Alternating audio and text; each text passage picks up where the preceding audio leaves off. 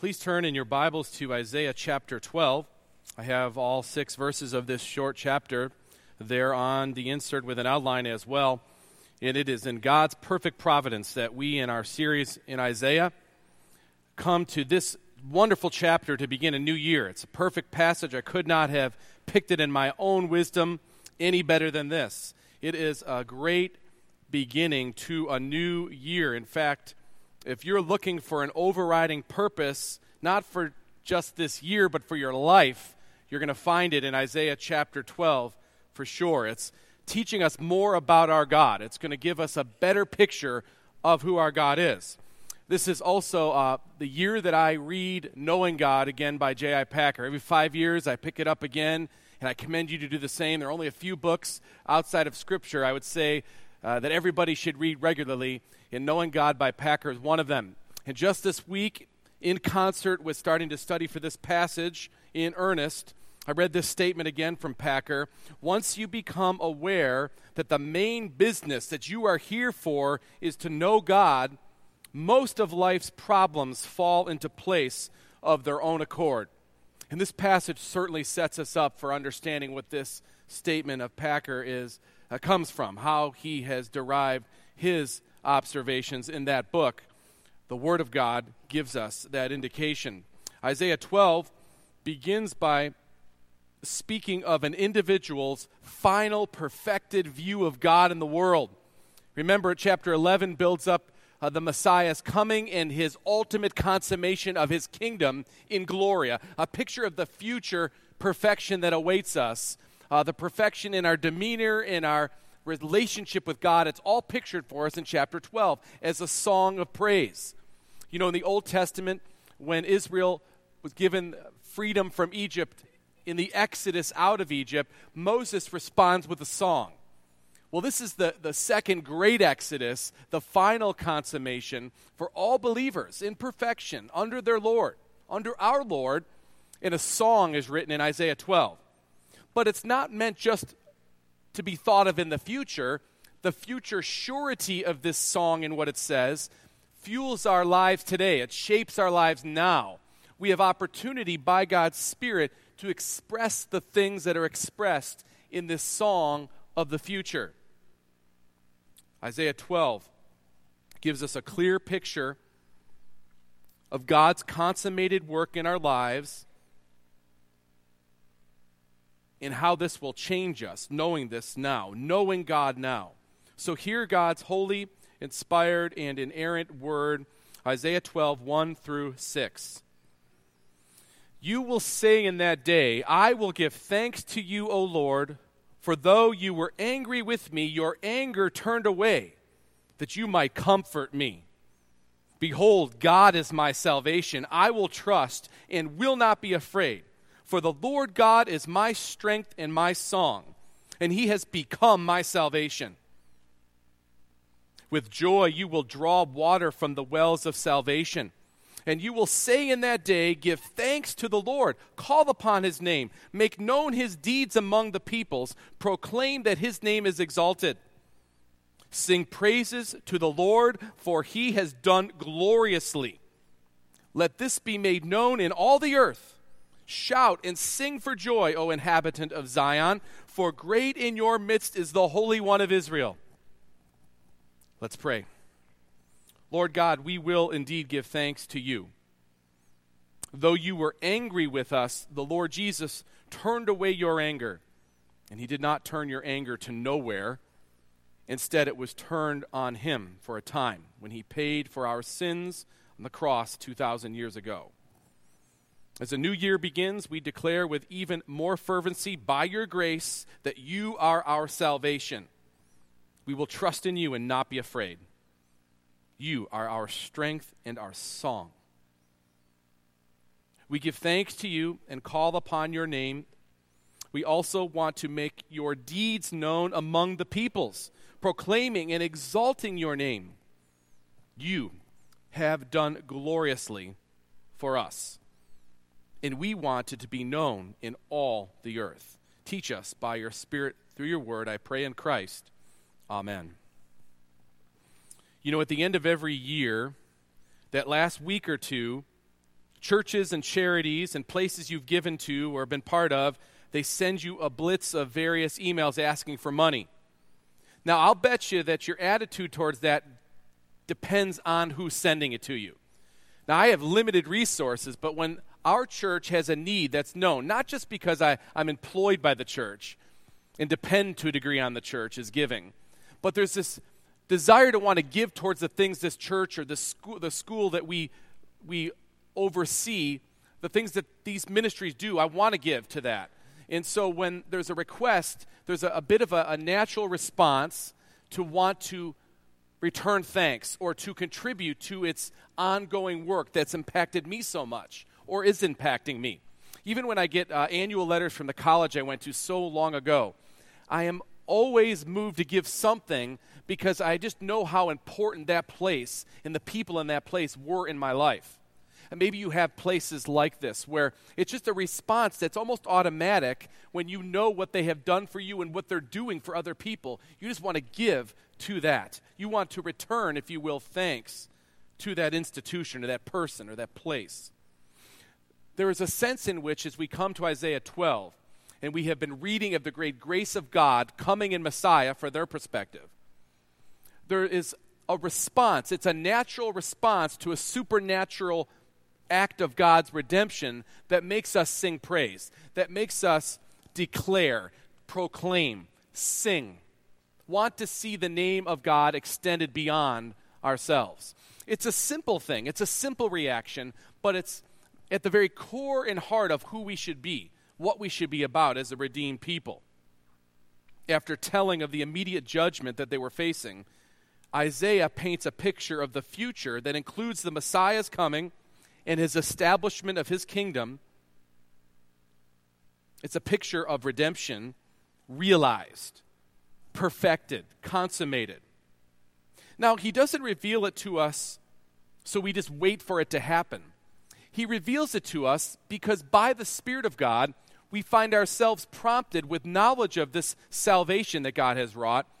We find ourselves unusually able, to speak of this even now. Not in perfected terms like we read of in the text, but this as an ideal drives us towards what we should be striving for here on earth. It shouldn't be so disassociated what we do on earth from what God's will in heaven is. I mean, we pray that God's will on earth would look like what his will is in heaven. And so he gives us a picture of heaven so that our wills on earth are aligned with his will. And we see the change even now. And we see God do his work even now as we sing this song. And it's true for all of us who have taken a drink of the wells of salvation, as the passage describes it. We are called to make him known. That's what comes forward from these 6 simple but profound verses. In the first 2 verses, you have the theme of Isaiah repeated again. The Lord saves. I read one commentary, the title of the commentary for Isaiah, The Lord Saves Sinners. I just made it shorter for the series. The Lord saves. Verse 1. You will say in that day, this is the day of consummation perfection in heaven. This is what you will say. I will give thanks to you, O Lord. For though you were angry with me, your anger turned away that you might comfort me. Behold, God is my salvation. That's what you're going to say in heaven. I can't answer a lot of questions about heaven for you. I firmly believe that our minds are dulled because of the fall, and even post-redemption in Christ, until glory, we cannot conceive of all there is to behold of God, but he does tell us what you'll say in heaven. And guess what? It's the same thing you should be saying now. Behold, God is my salvation. That's the theme of Isaiah. The Lord saves. Yes, the Lord is great in his works, and they are awesome in a way that really deserves the word awesome. Yes, the Lord is sovereign, and he cannot be thwarted in any of his ways or in his will. Yes, the Lord is completely just. He's absolutely right, and he's utterly holy. All of this is true, as the word reveals.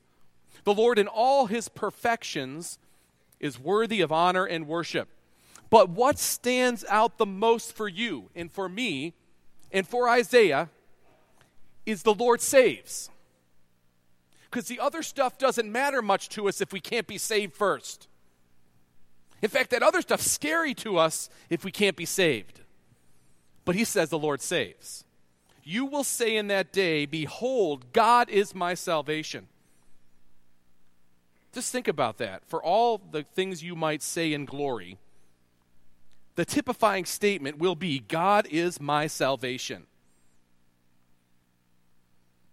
The Lord saves is our theme now, and it will be our theme in glory. And you know what? The Lord saves is not only the theme of Isaiah, it's the theme of the Bible.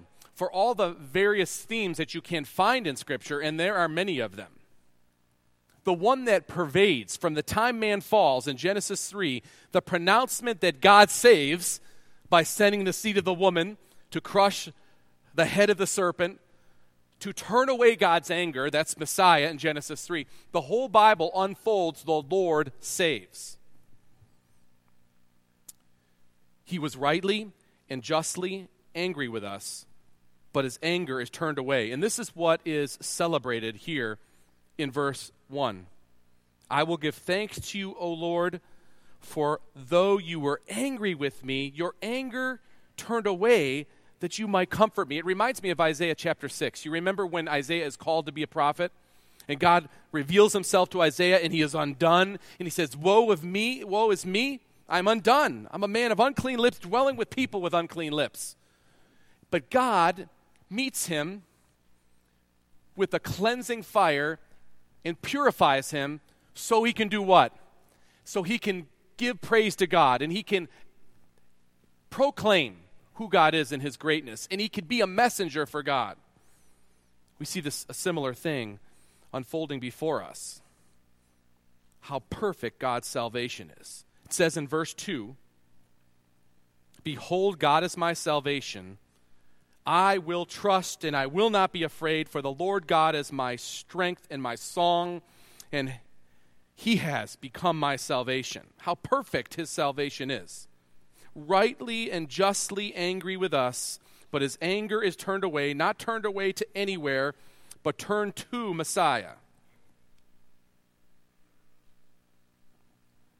Behold, God is my salvation. If we're going to have a memory verse for 2016, prompted by the passage we find ourselves on providentially this morning, I would suggest to you Isaiah 12, verse 2. Behold, God is my salvation. I will trust and will not be afraid. For the Lord God is my strength and my song, and he has become my salvation. But I don't know what's coming in 2016. When Elder Mike Dykstra was praying so carefully, denoting all the things we may face, as we think about those things that he mentioned, and they're all true, it does not change. Behold, God is my salvation. I will trust, and I will not be afraid. For the Lord God is my strength and my song, and he has become my salvation. We're saved from God's wrath. There should be nothing else that scares us. We're saved from the rightful fear of God's wrath. We're compelled to trust and rely upon him. The very God that we are rightly afraid of because of God's salvation in Messiah, we now trust and love. Furthermore, it says, the Lord God is my strength and my song. A clear picture of the future, as expressed here in this song, it gives us hope for today, no matter what our current circumstance is, knowing what God is working towards. It gives us encouragement for living today and being faithful witnesses to our Lord's greatness and grace. It helps us, you might say, endure today's challenges. Now, I want to say for sure, we're talking about a church where there have been people grown up in the church for a long time. Hopefully little baby Nora never knows a day, just like her grandfather so wonderfully prayed, never knows a day where Jesus is not her Savior. So how is it if you've grown up in the church, do you understand what it means to be saved from something? Is that difficult? I think it can be a challenge when you're young, when you've been born in this community of grace. You know it's true, and you grasp it because it's real for you, but yet it's not particular. You can't really say, well, I was saved from this or saved from that, even though God's word declares how you were. Maybe you haven't felt the wrath of God because of great covenantal blessing, living in the community of the redeemed and having heard the message of salvation through Christ so often. If the mention of salvation does not compel you to song, I want you to think of this world that you live in and what you're starting to come to know. As you get older, you see more and more of it, and I think this truth becomes clearer to you. Do you see people happy on television?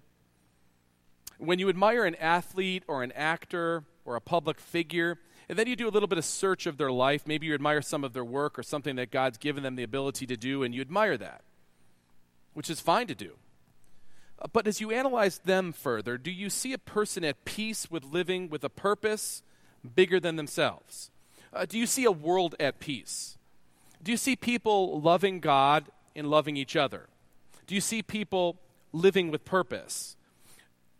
Do the movies, the arts, or songs, do they portray a purpose that begets a joy or a contentment or even a happiness in life? In what places do people seek satisfaction by what you see? Do you see unrest or contentment? Do you see lostness? You were saved from these things. And in time, God shows us more and more of the world and the reality of life without Him, usually through the people that you'll meet. It draws me again to something Packer wrote in Knowing God. The world becomes a strange, mad, painful place, and life in it a disappointing and unpleasant business for those who do not know about God. Disregard the study of God, and you sentence yourself to stumble and blunder through life blindfolded, as it were, with no sense of direction and no understanding of what surrounds you. This way you can waste your life and lose your soul. The message of Isaiah 12 to the people of God is once again, know God, know that the Lord saves. Whenever He saves you, whether it be as a young child or a young person or later in life after you have been through things and seen a great many things, salvation will shape your life going forward. And that's what we see expressed in verses 3 to the end of the chapter. Now, I want you to notice something that's not obvious in the English here. In verse 1 and verse 2, we have Isaiah writing as an individual, singular. Verse 1 and verse 2, it says, "You will say in that day, I will give thanks." It's the first person singular. Then verse 3 introduces a bit of a transition, which we see in fullness in verse 4, where it becomes second person plural, you, the company of redeemed. So it's individual redemption begets this praise in verse 1 and 2, and it transfers to the community of the redeemed as we together give our praise. There's individual salvation and corporate salvation expressed in this song and in these verses. And we catch a glimpse of how this salvation that we sing praise concerning completely alters the purpose of your life. You see life through a different lens when you've been saved. Everything looks different for you. Now, it might need to be refreshed for us, and that's why we come to the Word on a regular basis. But make no mistake, if you haven't been refreshed in it and you're a bit discontent, a bit miserable, you're not looking forward to the new year, it's probably because you've lost sight of your purpose. And your purpose is to live in response to the Lord saves, no matter what it is that you do. We catch a glimpse of how God's salvation shapes our lives in the opening two verses, for sure. We gain a demeanor of thanks, as you have seen. We gain a sense of comfort with God's calling us as His children. We're no longer children of wrath, but children of God. We grow in our trust of God, knowing we are right with Him. It says it in verse 1 and verse 2. We declare our sense of confidence and trust in God's strength working for our good.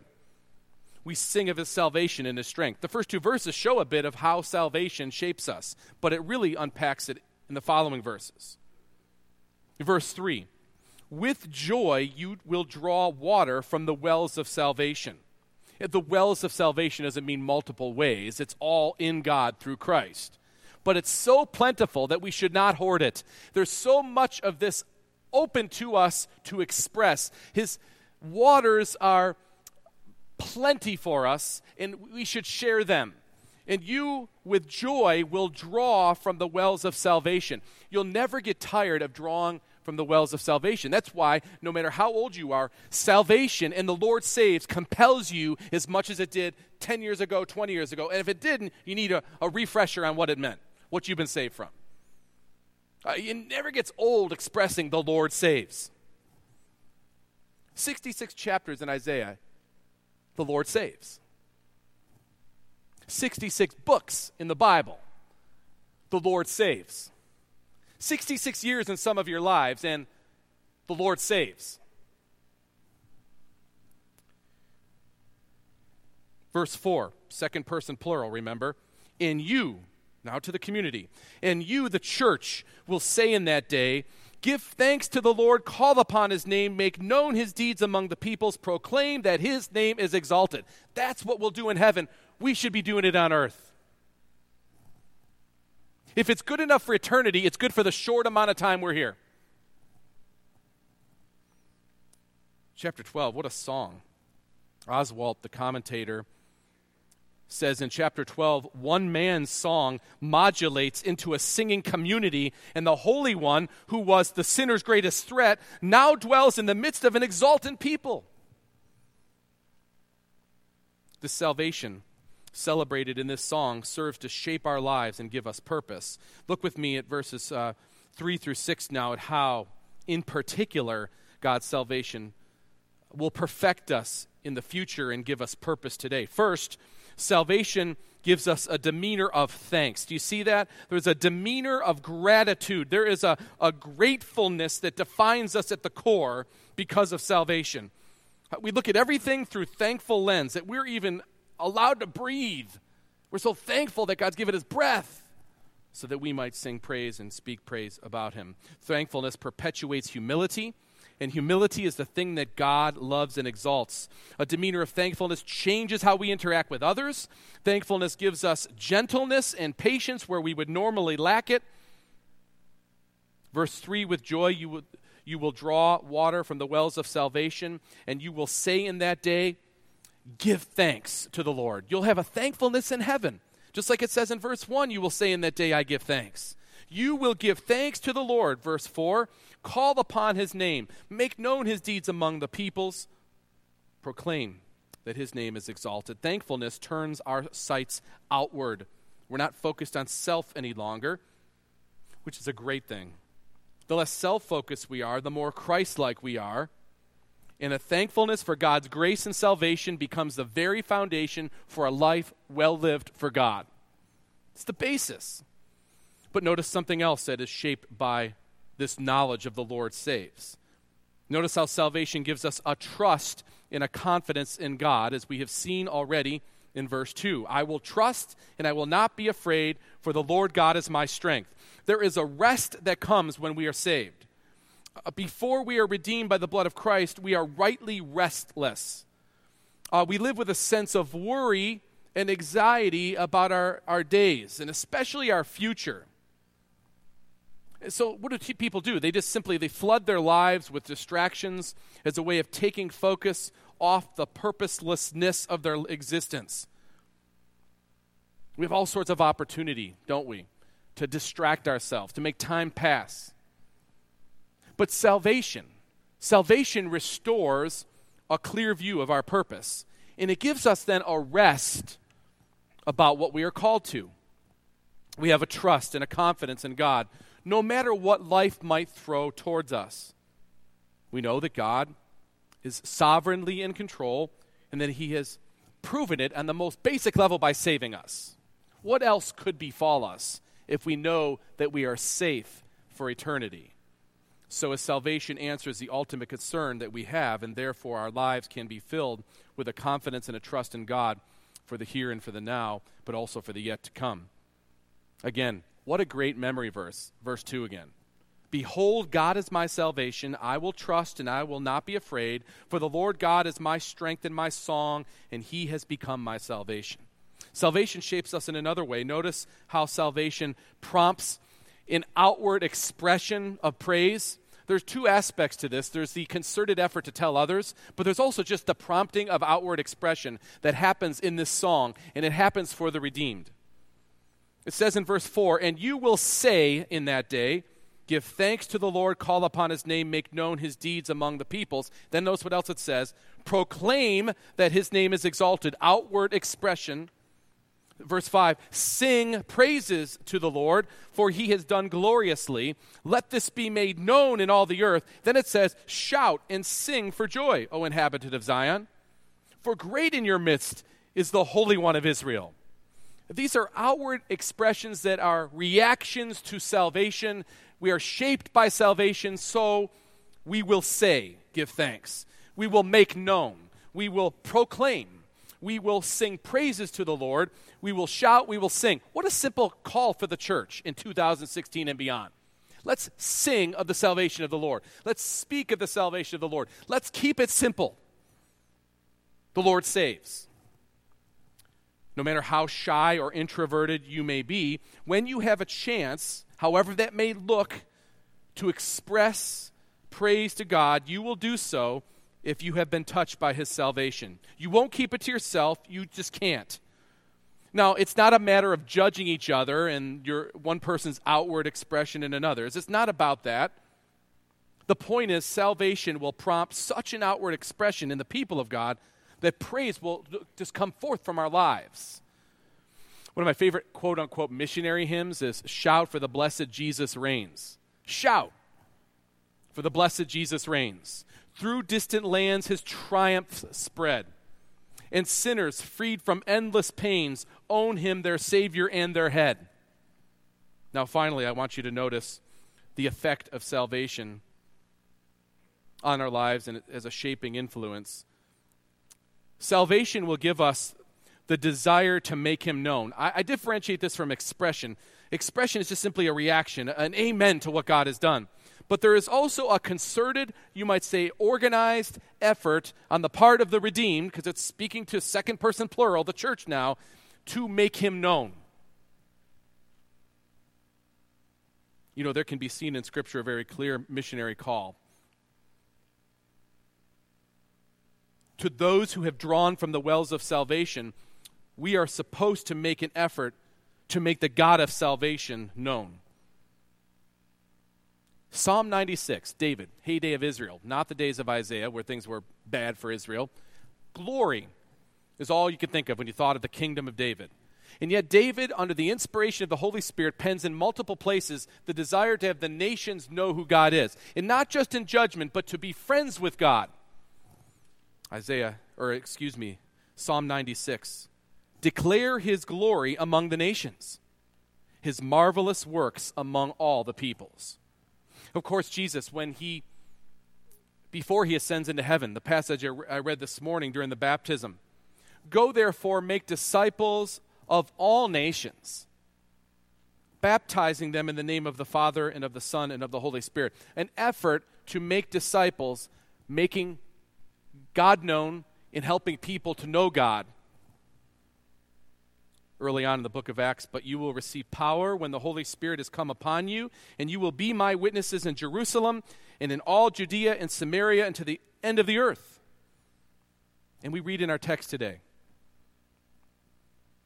"Make known his deeds among the peoples. Proclaim that his name is exalted. Sing praises to the Lord, for he has done gloriously. Let this be made known in all the earth. Shout, sing for joy, O inhabitant of Zion. For great in your midst is the Holy One of Israel." Brothers and sisters, let us all be renewed in our endeavor to know our God better in this year. Let us be even more diligent by God's grace to study our God's great salvation. Because when we do this, we'll grow in a demeanor of thankfulness and gratitude for God's grace, and that will impact everything about us. We will grow in our trusting in God more through adversity and difficulty and for what he gives us as a vision for the future.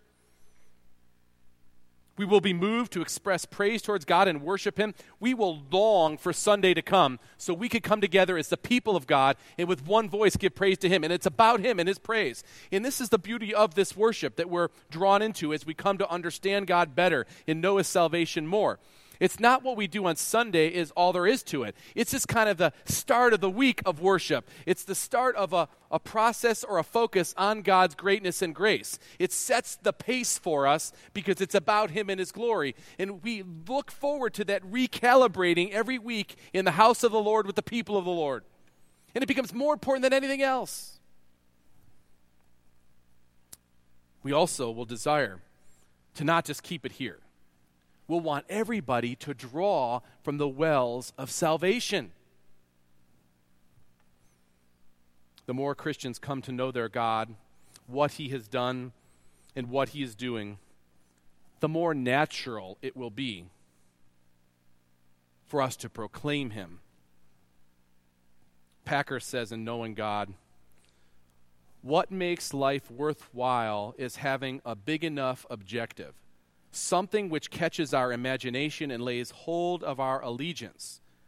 And this, the Christian has in a way that no other person has. For what higher, more exalted, and more compelling goal can there be than to know God? Memory verse. It's verse 2. Let's say verse 2 together. It's on your insert. Let's say it with one voice. Behold, God is my salvation. I will trust and will not be afraid. For the Lord God is my strength and my song, and He has become my salvation. Brothers and sisters, we who drink from the wells of God's salvation, we are called to make Him known. Let's pray. Heavenly Father, You are indeed the Holy One, not only of Israel, but of all